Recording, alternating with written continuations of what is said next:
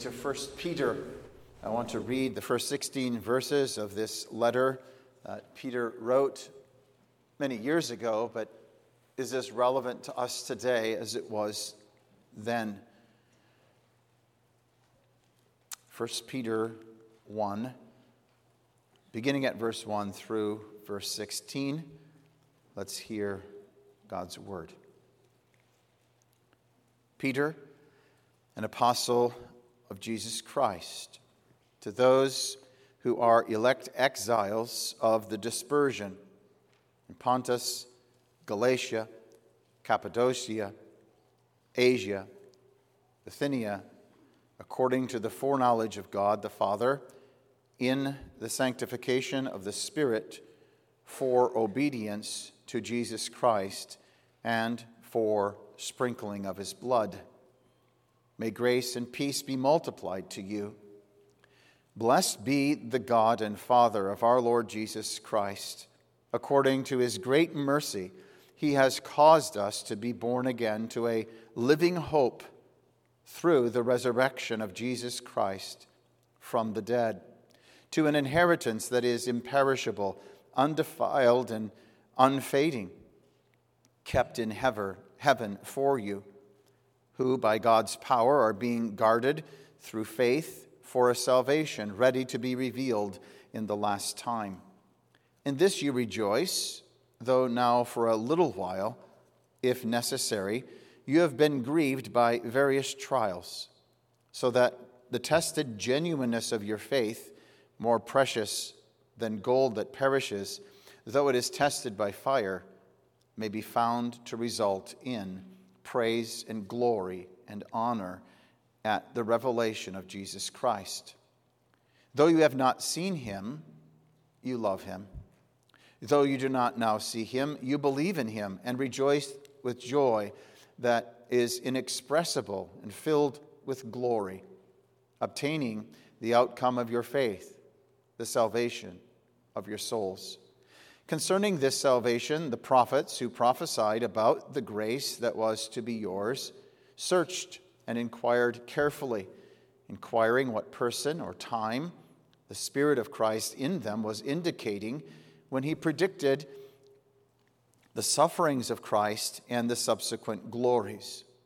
It was revealed to them that they were serving not themselves, but you in the things that have now been announced to you through those who preach the good news to you by the Holy Spirit sent from heaven, things into which angels long to look. Therefore, preparing your minds for action, be sober-minded. Set your hope fully on the grace that will be brought to you at the revelation of Jesus Christ. As obedient children, do not be conformed to the passions of your former ignorance, but as he who called you is holy, so also you also be holy in all your conduct, since it is written, "You shall be holy, for I am holy." Thus far, the reading of God's holy, inspired, infallible word. Lord, we need your Holy Spirit to guide and lead us, and so open this truth to us this morning to help us also for guidance in this new year and throughout each day and week. We ask it in Jesus' name. Amen. Well, I don't know, beloved, in the Lord Jesus Christ about you, but certainly as we enter another year of our Lord 2024, there are certain questions that arise in our minds. We've been through a few very unique, if not to say puzzling, years that are behind us. And what lies before us in 2024 is quite uncertain. Many events are taking place in the world. There are wars and rumors of wars, and it seems on many fronts that the church is minimized and sidelined, and the evils within this world are thrust forth, and many are engaging in the sins of our times. So where are we in the church, those who confess to know the Lord Jesus Christ? What are we to do in light of all these things? Well, the writers of the Scriptures, by the inspiration of the Holy Spirit, would tell us there's no new thing that is happening to us. When you think of the Old Testament, you have Abraham who dwelt among the idolaters and the heathens. He was called out, but he is said to have sought for a city whose foundation and maker is God. Then in Hebrews we read about Abel and Enoch and Noah. They desired a better country that is a heavenly country. And we are told, wherefore God is not ashamed to be called their God, for he is preparing for them a city. Now, as a Christian, we live in this kind of tension. We have our eyes lifted up. We desire and live for the heavenly things where Christ is seated at the right hand of God. We anticipate a new heavens and a new earth. We ought to have the same longing of the Apostle Paul, even so, or John, even so, come quickly. But at the same time, we are called to live now in this world. We are called to be the light and the salt of the earth.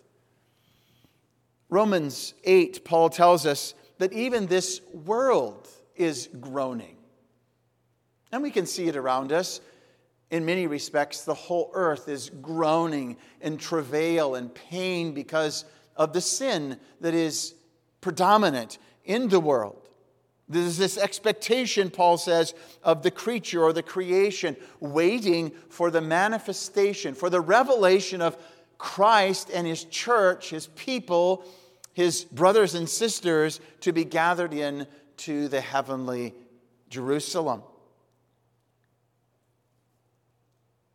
Paul says this groaning is not only in this world, but this groaning is also in ourselves. We groan also. Is this your cry as we enter 2024? Even so, Lord, come quickly. Because you are living in anticipation and hope of Jesus coming again. Because you love him. You want to be where he is.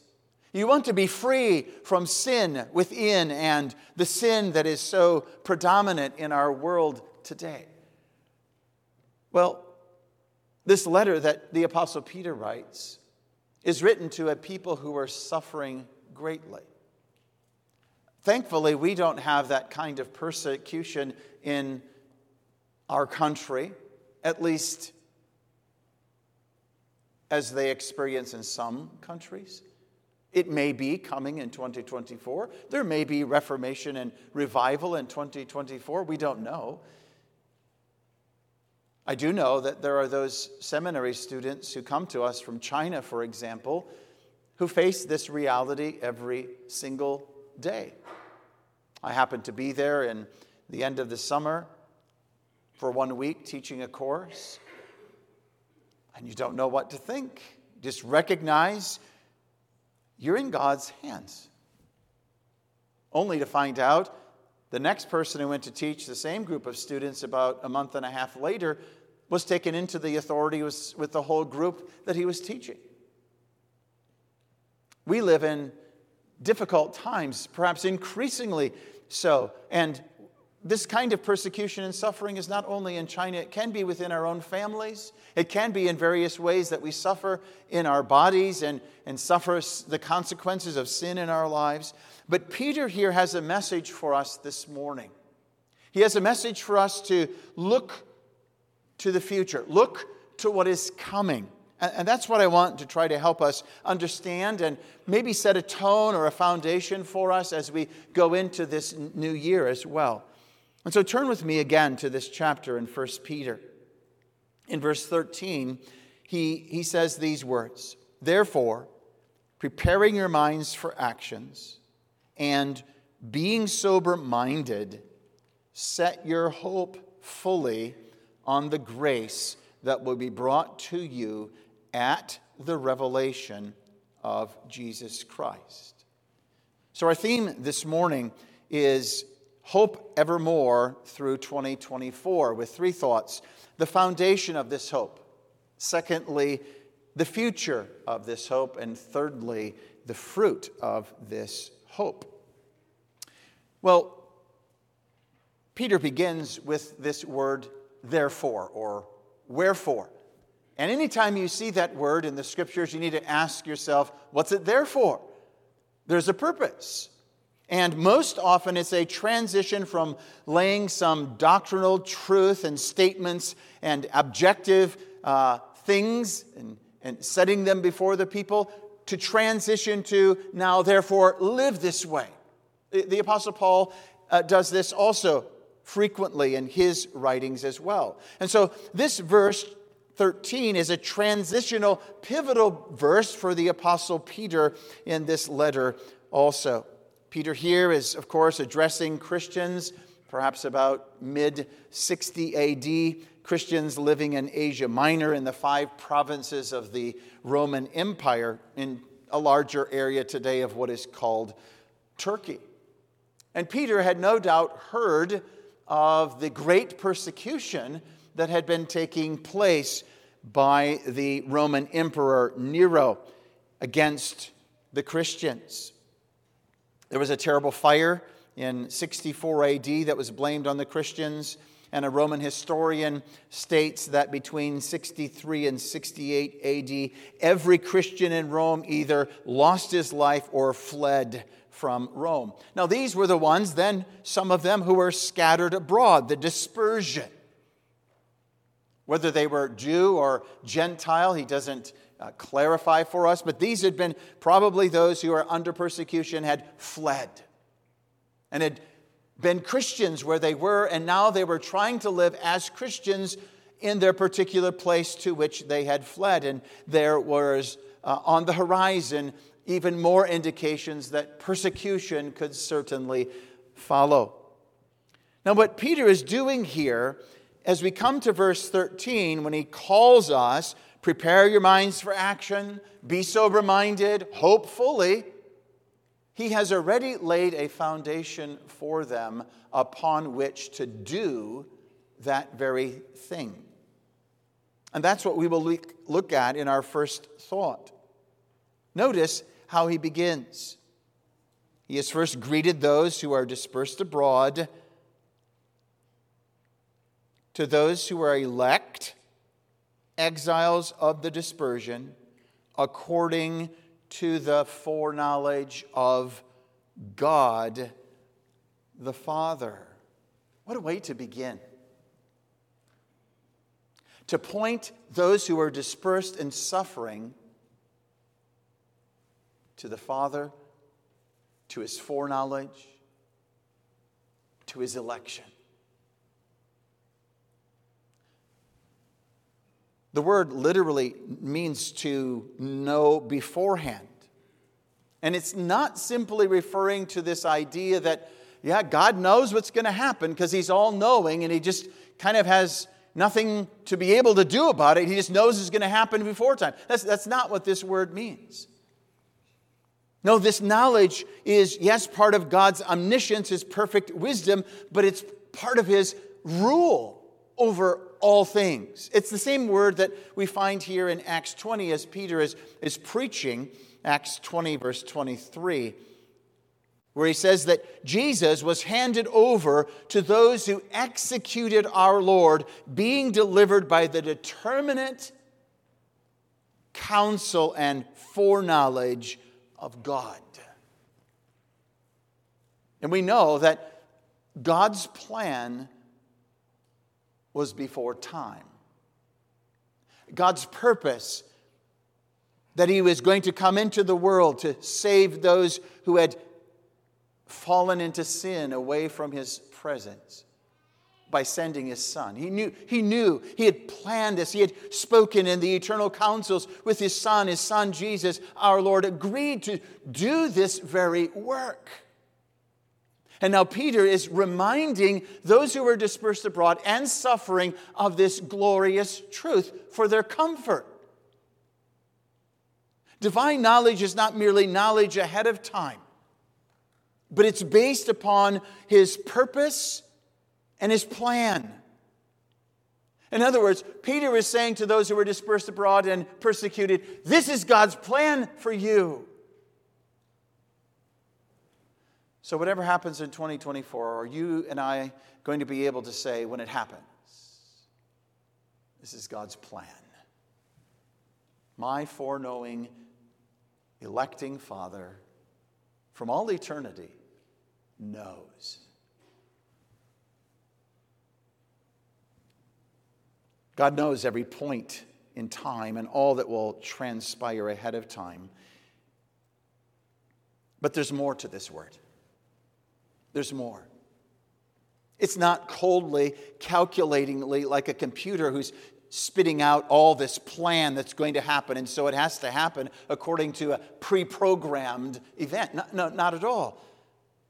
This word here is knowledge, which refers to the idea, especially in the Old Testament as well, of an intimate, loving knowledge. This is what Peter is conveying to those who are persecuted and dispersed abroad. God, your Father, who loves you as He loves His Son, knows precisely what He's doing. Therefore. And so this election that Peter mentions, understood properly, will give the one who confesses in heart that he belongs to this God and Father the greatest confidence and hope one could ever have. We are in our Father's hand. Not a hair can fall from our head without His will. Now, does that mean nothing bad is going to happen? That's not what it says. That's not what the Scriptures teach.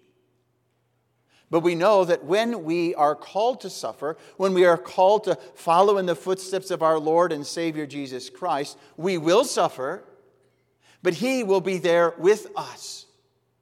And that all things will indeed, Romans 8:28, work together for good to those who love Him and are the called according to His purpose. That good being the transformation of us into the likeness of His Son. And so what Peter is saying here is, you may have secure hope in 2024. Yes, he could say that even today, so it's as relevant and we can say it today. Precisely because you are not going to rely on the own strength that you have because of your faith, because of your repentance, because of who you are, but because of who God is. The eternal, immutable, unconquerable love of God will keep you, uphold you, strengthen you, carry you through whatever 2024 holds. And so this doctrine of God's election and foreknowledge simply humbles us. It exalts our God, but it humbles us. It's in Christ, in whom believers are chosen, that we have this infinite security.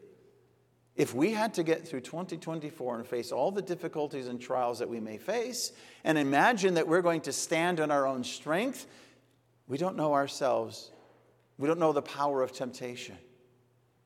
But God will be teaching us, helping us, gracing us, mercying us in His electing love. And so therefore, what Peter is writing to these dispersed abroad, notice what he continues to say, according to the foreknowledge of God the Father, in sanctification of the Spirit, for obedience to Jesus Christ and the sprinkling of His blood, may grace and peace be multiplied to you. When we've come to recognize our own sin and have come as repentant sinners before the almighty, glorious God who could destroy us and wiped us away, and instead He has spoken the gospel to us, our hearts are aflame. Our hearts are kindled with a love to him for what he's done. That's what Peter's going to go on to say here. That we love him even though we don't see him, because we know. We have understood by his Spirit showing us and giving us understanding of who he is for sinners like ourselves. And it's this sanctifying work again that Peter is pointing us to, who are chosen in Christ, who are willing in the day of his power. And when we look back, as Peter calls these to look back, it was he who rescued us out of bondage to sin and death. And if he rescued us out of this condition, will he not preserve us? Will he not keep us? And so this sanctification is, as Peter says, unto obedience and the sprinkling and cleansing power of the blood of Christ. But this is just the beginning of the foundation that Peter is laying to therefore say, prepare your minds for action, be sober-minded, and hope. Look at verse 3. Blessed be God and Father of our Lord Jesus Christ. According to his great mercy, he has caused us to be born again to a living hope through the resurrection of Jesus Christ from the dead.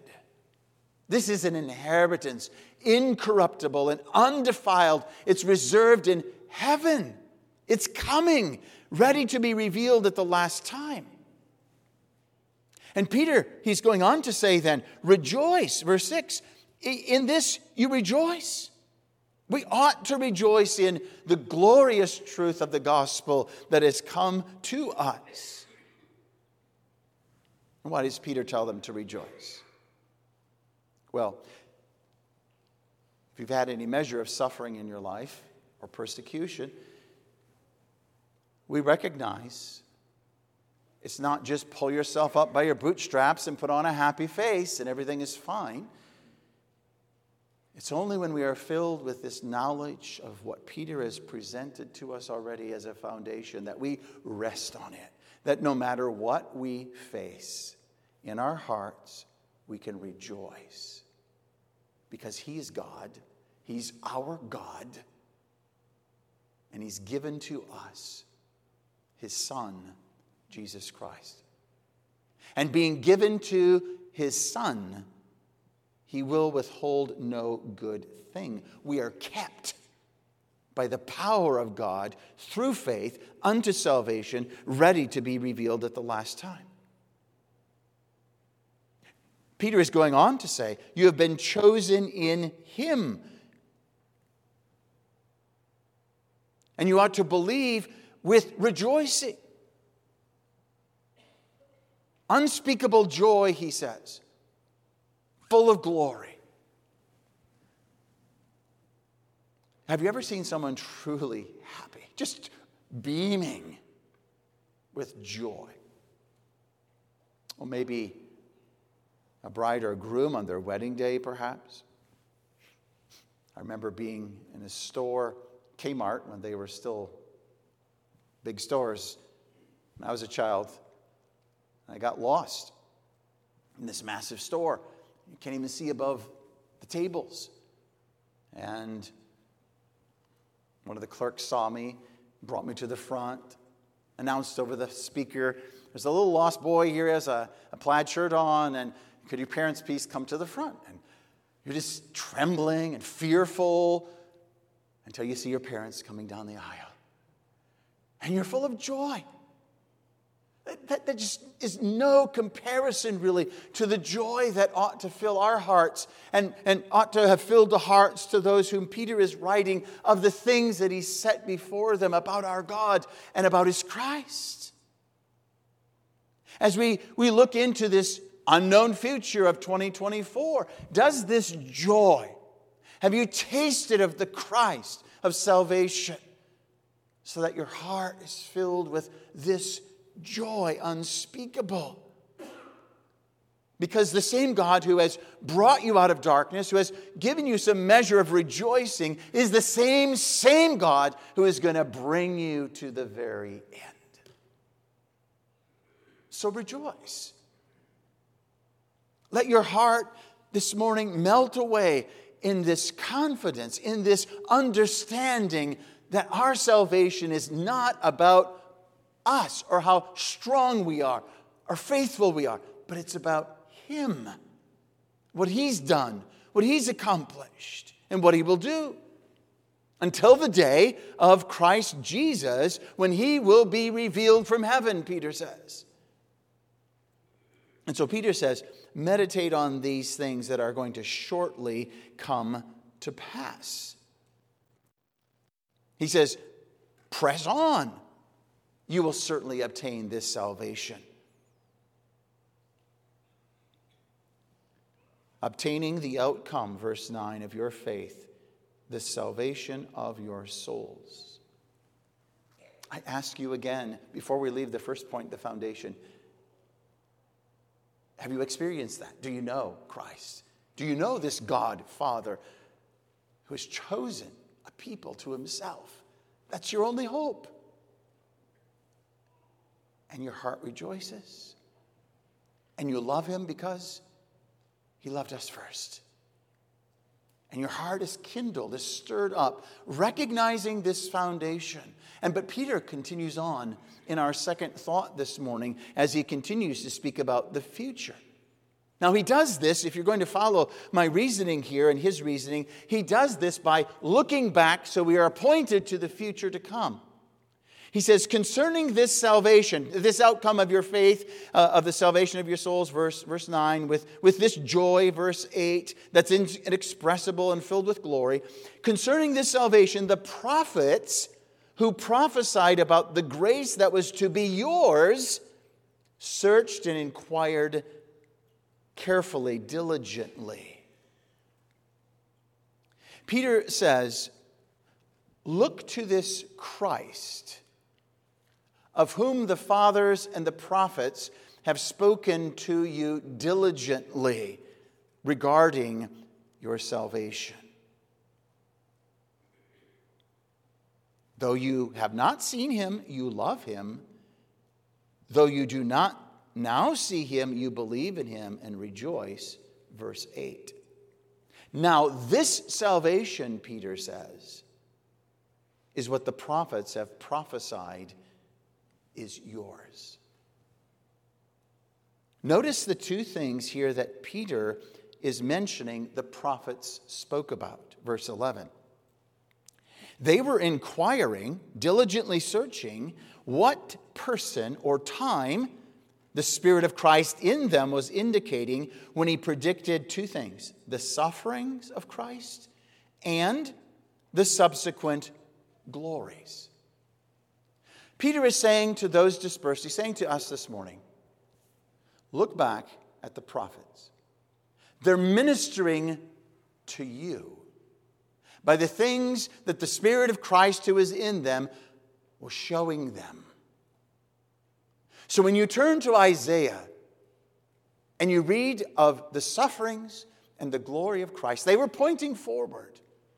They were pointing to what was to come. Jesus coming into the world, a man who the world rejected, despised. Men did not esteem Him. He was bruised. He was battered. He was beaten. He was crucified. And the prophets saw this through a glass darkly. They could see images. They could see pictures. They could see as like this picture. When you get to the Rocky Mountains, if you've ever traveled there, you get to the foothills and they look huge. You get to them and you're driving up to them, and then you look beyond the foothills and you see the grandeur of the Rocky Mountains. It's the same idea here. The prophets were looking in. They were peering into the future which was coming, and they saw the sufferings of Christ and the glory of Christ. It was one big, massive scene that they tried to speak about to us. To you is what Peter is saying. And in some sense, we could say Peter himself is one of these prophets who is speaking these words to you, to me this morning. They inquired diligently, he said. So when you look at Moses and Samuel and David and Isaiah and Ezekiel and Jeremiah and Daniel, these men who served us were speaking as the Holy Spirit gave them to see, to utter the words that we need to hear.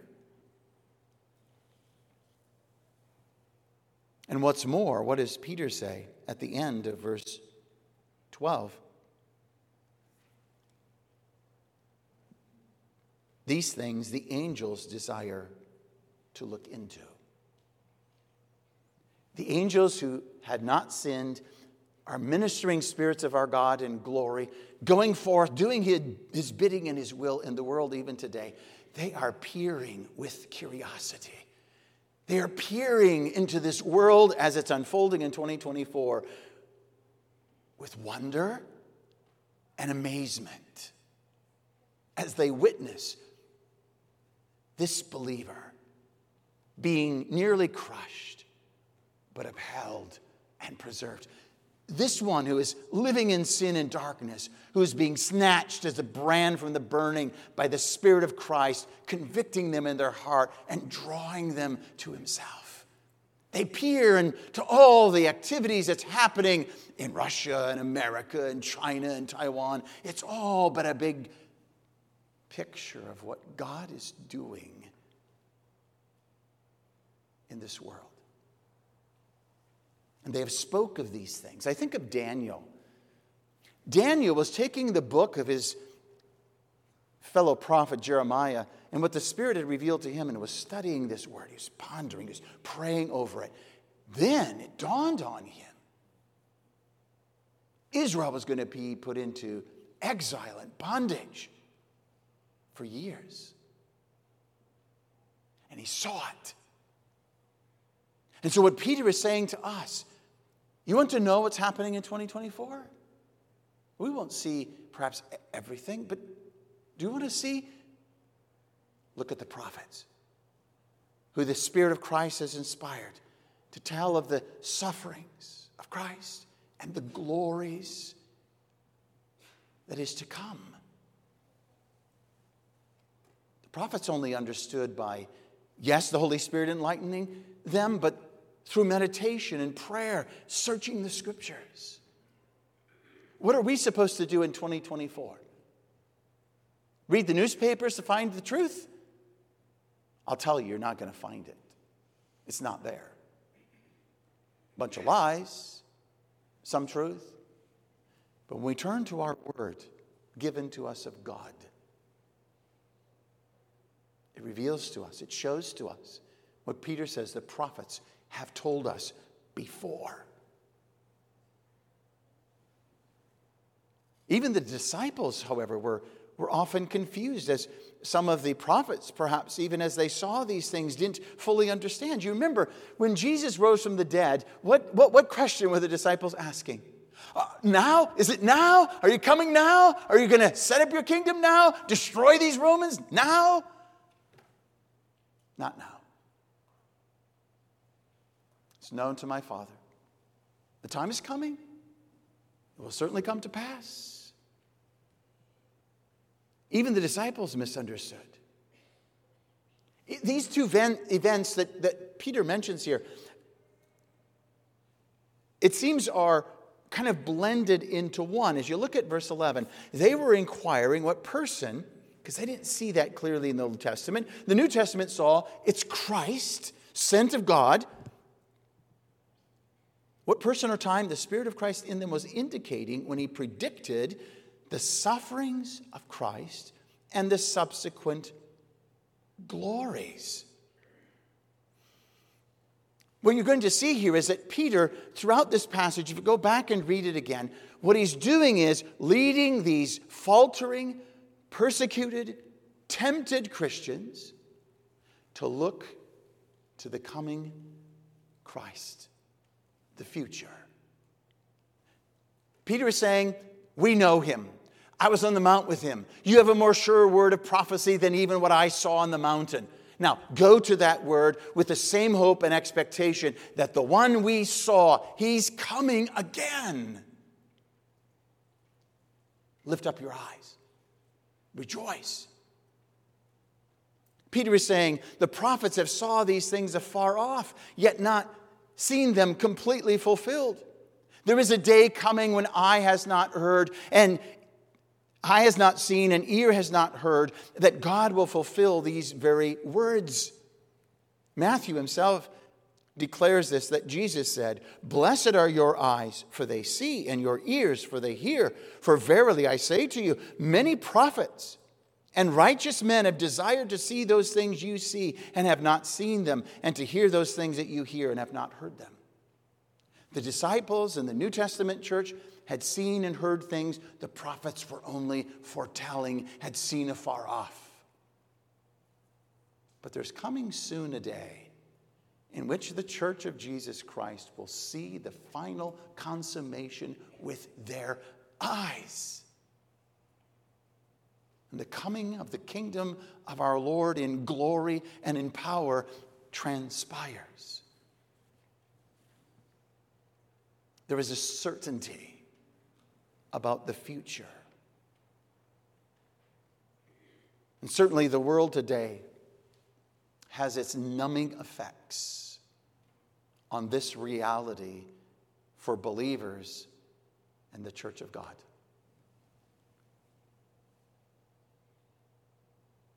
This world has sowed its seeds of every person for himself. We live in an individualistic world. We're looking out for ourselves, what's best for us or our families. And we're obsessed with what we can see. But are we living in light of what's coming? In light of eternity? In light of, if we are alive when our Lord breaks asunder the clouds and he appears, are we ready to see him? Are we longing to see him? Because we've been reconciled. Because we're not carrying a load of guilt of our sin. Every one of us here this morning knows, am I still carrying a load of guilt? Am I not reconciled to Christ? Am I living a life that's not pleasing to him? Or have I been reconciled to him through his blood? Do I know that God the Father, by his grace, has selected me, has chosen me out of pure sovereign grace? And he's upholding me and keeping me. Yes, I stumble. Yes, I fall. But he's faithful. And I desire, I long, like John, so Jesus, come quickly.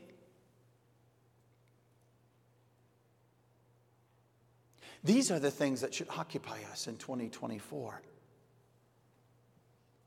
Yes, the sufferings of Christ, as Peter mentions here, because through his stripes we are healed. Through his sufferings we live. Through his death we will be saved. Through his resurrection we live, as Peter says. That's all true. But he also says this second thing, through the subsequent glories. Oh, Peter's not only talking about, yes, our Lord on the third day rose again. Yes, he ascended into heaven. Yes, he sits at God's right hand. He means all of that. But preeminently, what Peter has in mind is our Lord Jesus is coming again. The second time.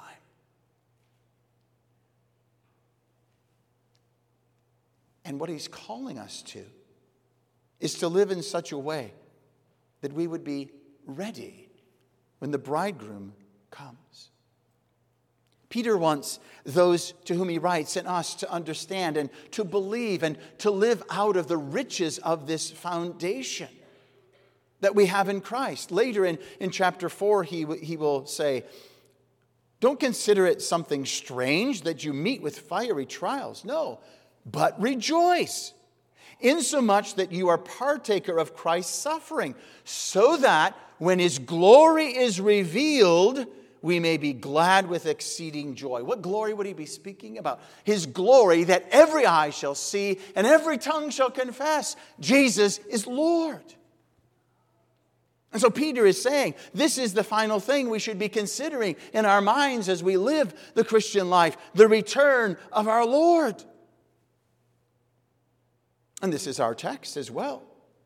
Look at verse 13. He sets forth these two first principles.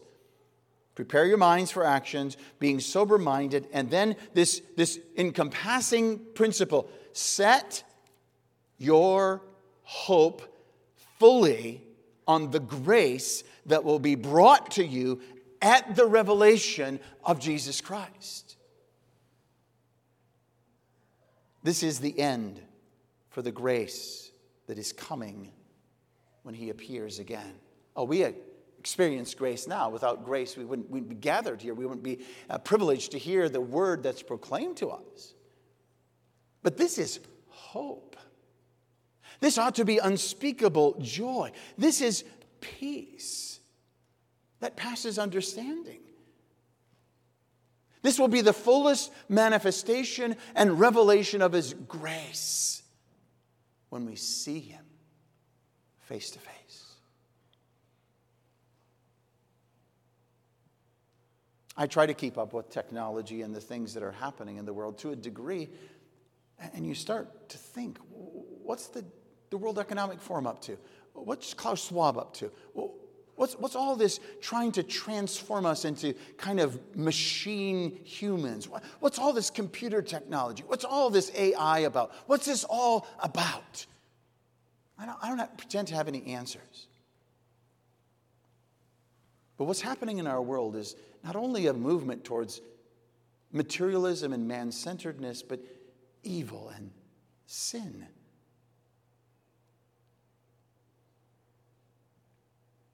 And the only group of people on the face of the whole earth that have true hope for the future are the people of God. Are those who know God and know Christ. And so instead of letting all this world fill our minds, disturb our peace, cause us to become hopeless, let this truth, this year, saturate your heart, your mind, your whole being, so that you may live lives of confident hope, expectation. When we have an election this year, when we have wars and rumors of wars, recognize this election and the present conflicts in our world are not defining history. It's not their story. It's his story. Jesus' story. All that has been foretold of the prophets who had the Spirit of Christ within them shall come to pass. And so this is the reason, this foundation, this future that ought to then bear forth fruit. What fruit? Well, that's verse 13. Peter says, in light of all that I've just said, therefore, now, on the basis of that, therefore, prepare your minds for action. Gird up the loins of your mind in the King James. And be sober-minded. These two commands are really subordinate to the bigger idea of what it is to set your hope fully on the grace that will be brought to you. So all that we have considered should be stirring up the hearts of those who have known God's grace in Jesus Christ. Stir up the loins of our mind and be sober to hope fully. I need to explain each of those two phrases, but first what we need to do is look at what this hoping is. What does it mean to hope fully? Well, I may have said this to you before because there's such a misconception about the idea of hope. You know, when we use the word hope, sometimes we have a sticker for going to Mr. Car Wash, and you might say, well, I hope it doesn't rain today, or I hope it doesn't snow today so I don't get my car dirty again. Well, that's a pretty flimsy hope. You have no control. You have no foreseeing of what's going to actually happen in the weather. It was a pretty shaky hope. Or you might say, I hope we're not have school tomorrow because then you can stay home or whatever. That's just based on some kind of certain pleasure you would like to have. That's not the kind of hope that's scriptural. This hope that Peter is talking about is a assured confidence, a heartfelt expectation that it will come to pass. It's not a question of whether something will take place, simply it's when is it going to take place. And remember, we spoke about the prophets in the Old Testament. They were waiting in hope for the coming of the Messiah. They knew, they believed it was going to take place. They hoped it would take place in their time. But many of them died without it happening.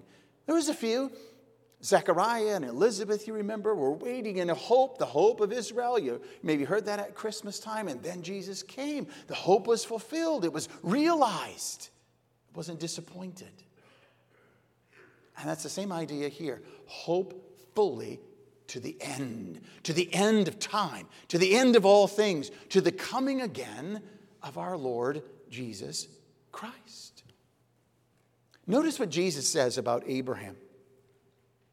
He said, Abraham saw my day and rejoiced.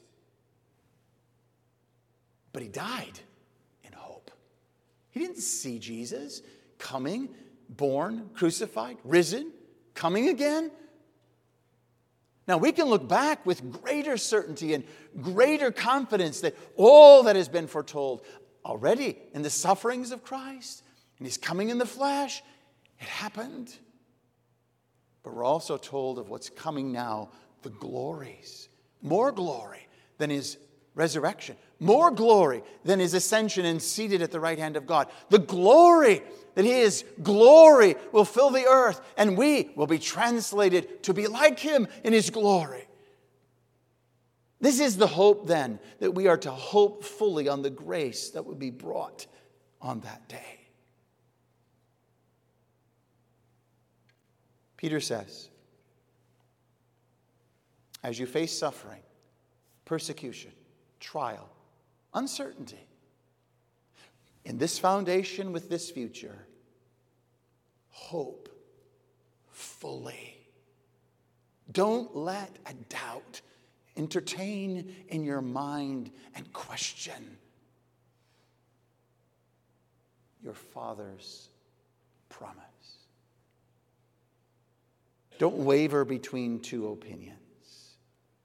He's already said, blessed be the God and Father of our Lord Jesus Christ, which according to His abundant mercy has begotten you again to a lively hope by the resurrection of Jesus Christ from the dead, to an inheritance incorruptible and undefiled, and that fadeth not away. It's reserved in heaven for you who are kept by the power of God through faith unto salvation, ready to be revealed in the last time. You want to be able, and I want to be able to witness to people today. One thing that ought to catch their attention, because most of this world is hopeless, is the hope that we have, that fills our mind and our hearts and our souls, that we can wake up in the morning, we can rejoice in the day the Lord has made, because He's coming again. And we live in light of that. And that, for hopeless, perishing sinners all around us, ought to be the church's testimony in 2024.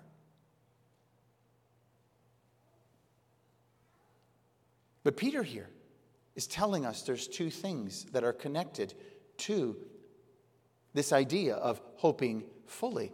He says, first of all, prepare your minds, or gird up the loins of your minds. And then secondly, be sober. He's painting, children, young people, two pictures for us to help us to relate to what He's calling us to do.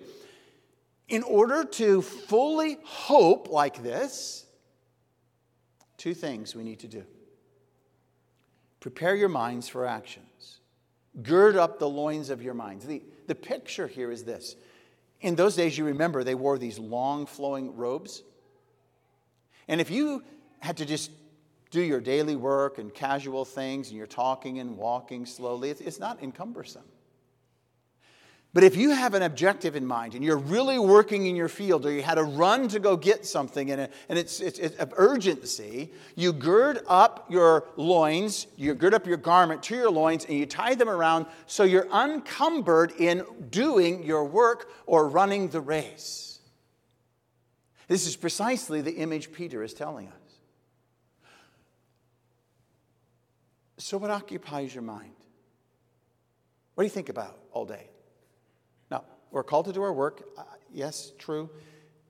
But at the same time, what's the space in your mind and your thoughts? Jesus is coming again. I can't wait. I want to see him. I want to live for him. How much space does that get? How much space does I'll never be able to get over? He found me. Why? All I do is, have done is sin. What space does your thinking have for these things? And Peter is saying, gird up the loins of your mind so you can run. You can run this race. You can anticipate. You can long and hope for his coming on the clouds of glory.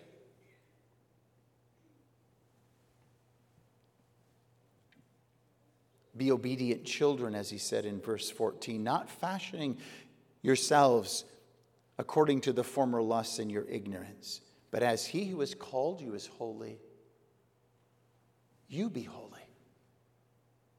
If we want to hope fully, we can't toy with sin this year. We can't continue to look at things that we know he would not want us to look at, or to think about things we know he wouldn't want us to think about. We're to put that off if we claim to be in him. Prepare your minds for action. Don't think carnally like everybody else in the world thinks, but think the thoughts after Christ. Meditate in his word. And fathers, what does that mean for us as you have your little children all around you? They're going to think like you. What are you teaching them? What are you training them to think? Gird up the loins of your mind. Take the word of God. Let it be that which captivates you and gives you this hope. But secondly, the same idea, but a different kind of picture here. It's be sober. Well, that's the opposite of being drunk, right? To be sober is the opposite of when someone is drunk. And when someone is drunk, then they have lost control of their faculties. They have taken in substance, or they have allowed things to happen so that they can no longer make decisions. They are no longer thinking clearly, and they're just living for some kind of pleasure. And Peter is saying, no, not drunkenness, but sobriety. Not just simply in what you eat or drink, only, that too, but more especially, be sober in your mind, be sober in your life, be sober in your words, be sober in all that we do. This is spirituality as a condition of how we could hope fully. And what comes to mind here for me is this. And we don't stand above Samson, but it's interesting to think about. It's intriguing. Samson, children, you remember him. Long hair, he didn't drink any alcohol. He was strong. And after many years of doing various things, he met this woman, Delilah. He loved her physically, her body, her appearance, sadly. And she began to ask him, Samson, where does your strength lie? And as you read that history, it's like we who know the end, and we kind of know where this is going, recognize, Samson, wake up. She's moving from one step, and you're giving in another inch, and you're giving in another inch, and it gets closer and closer and closer to his hair and what it means to have it cut off. And we say, Samson, have you lost your mind? What are you thinking?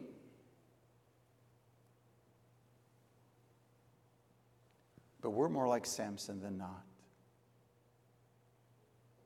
How often doesn't subtly sin creep into our lives, gains the upper hand here, slowly and there, and it begins like Samson to overpower us. Peter is saying, no, be sober.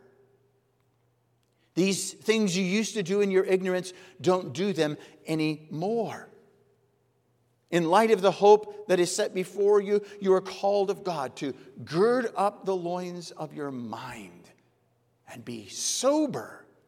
Set your hope fully on the grace that will be brought unto you at the revelation of Jesus Christ.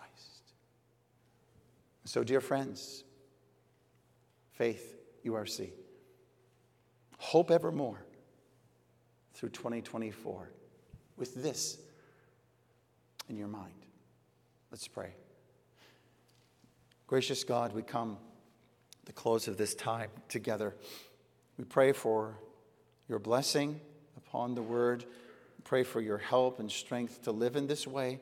Keep us, we pray, throughout the rest of today and this week and this year. And let us hope fully to the end, to the coming again of our Lord Jesus Christ. In Jesus' name.